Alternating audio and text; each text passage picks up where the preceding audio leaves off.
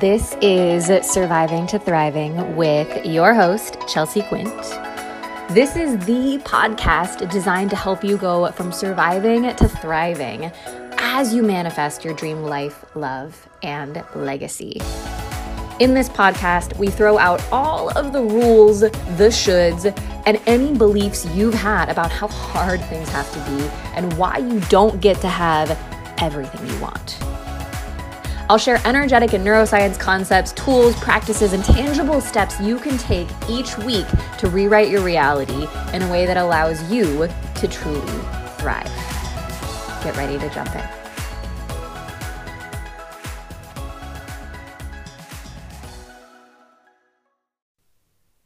Hi, dear one. I want to give you a quick little reminder, invitation, nudge in these chaotic times to not make yourself wrong or bad or not good enough for any of the ways that you are responding. Because here is the most normal thing that you can do in times of chaos. In times of chaos, you revert back to the things that give you comfort. You return to the original emotional patternings, learnings, behaviors, beliefs that allowed you to feel safe when you were young. Your body remembers past times of chaos and remembers how you survived. Those patterns, the things you used to survive in the past, may not have been objectively good or moral according to our human code of conduct that we somehow have collectively all agreed upon. But the reality is they did help you survive. And especially in times of chaos, it's important to give yourself a permission slip to prioritize your own survival.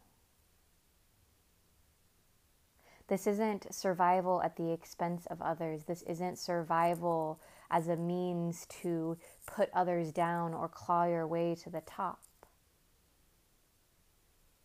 Compassionate survival, empathetic survival, loving survival.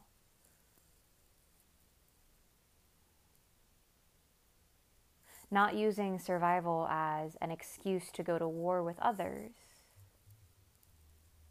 but at the same time, not using your survival tools, the things that help you cope, that help you get through, that help you survive, as a reason to go to war with yourself. Going to war with yourself is often, but especially now, a waste of your precious energy. Battling yourself, there is really no way to win. If you try to battle your own ego, destroy the human parts, the parts that long and crave and desire, and judge and compare and hurt, then you end up destroying your ability to be present, to feel, to want, to experience pleasure. But on the other side, if you battle your higher self, shove it away, ignore it, let ego run the ship, you deprive yourself of higher states of consciousness, the thing they call enlightenment, however you may experience it. You deprive yourself of a greater sense of peace and connection and unity than you may have known as a human was possible. When you go to war with your shadow, the parts of yourselves that feel shameful, embarrassing, disgusting, unworthy, you walk around on eggshells like this ticking time bomb, waiting for someone to push in that tender spot, and you'll all crumble.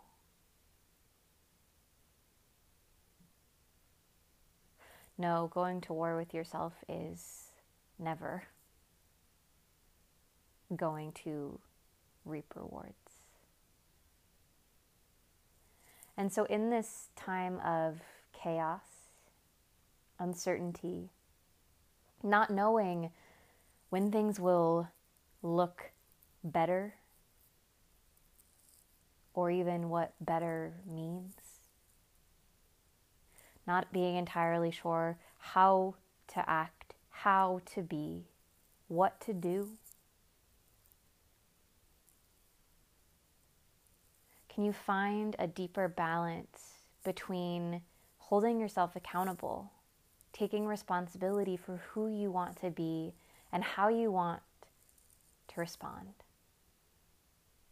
while at the same time not turning any maladaptive, funky, embarrassing, old coping mechanisms make you believe that you are wrong or bad or broken or defective? Because what I know for sure is that you are not. You are simply human. And going back to those things that gave you comfort is the most human thing you could do. So if there's a moment when you've realized, I've been drinking a lot more than I like to, this doesn't feel great. Or you wake up hungover and feel shame of how much you drank. If there's a moment when you overate, binged, or started thinking obsessively about food and counting calories, letting those old anxieties creep in. If there's a moment of numbing, watching television, however it is that you numb, however it is that you cope, recognize it for what it is. A cry for comfort. A cry to feel some level of normalcy. A cry to feel held. A cry to perhaps feel some sense of control in a world that has reminded us we don't really have it. Call it by its name without needing to judge it. And even more, without needing to judge yourself. You are not bad for returning to old habits when the world, as you know it, changes.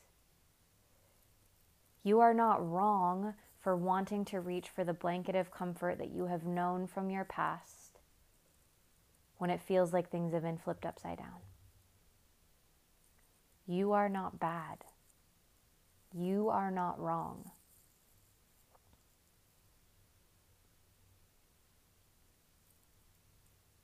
And the more you can recognize that,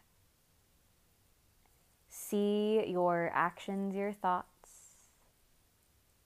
for what they are, cries for comfort. Maybe you begin to ask yourself, do I like this? What would changing this look like?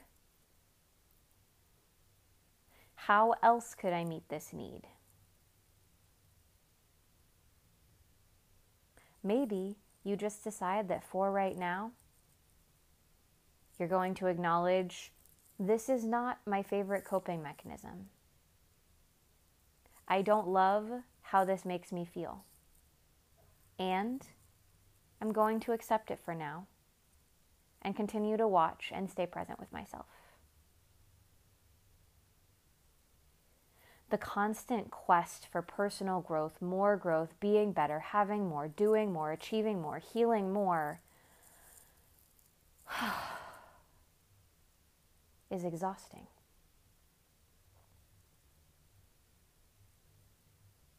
There's a difference between leaning into unconsciously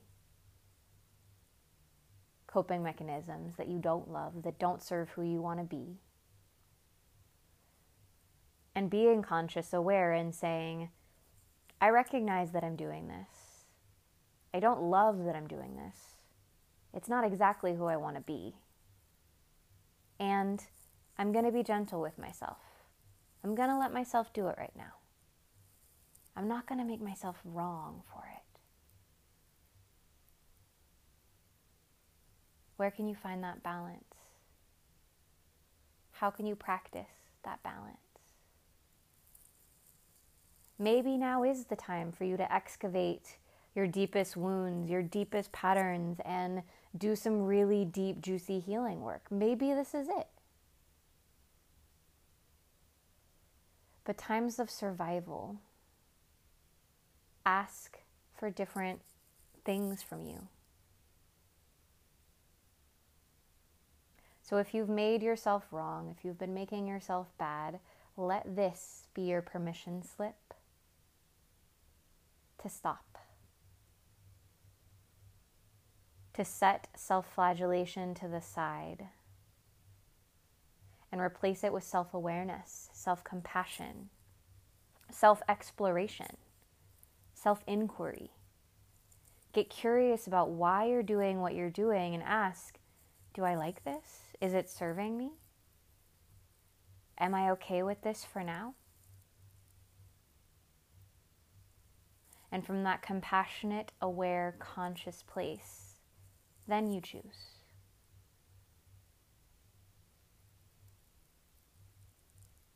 Thank you so much, dear one, as always, for listening. I really, really hope this message serves you. And if you know someone else who could use it, please feel free to share it with them. Loving you dearly. And we'll talk soon.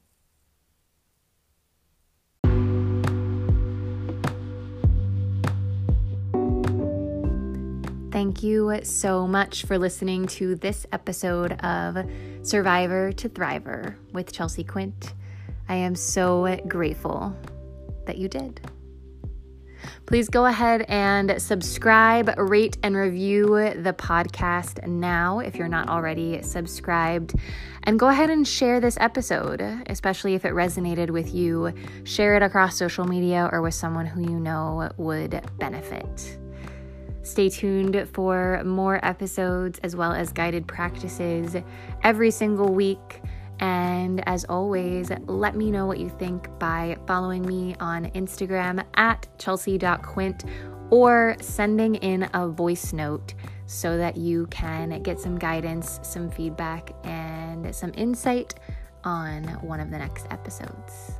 Have a great rest of your day. I'm sending you so much love.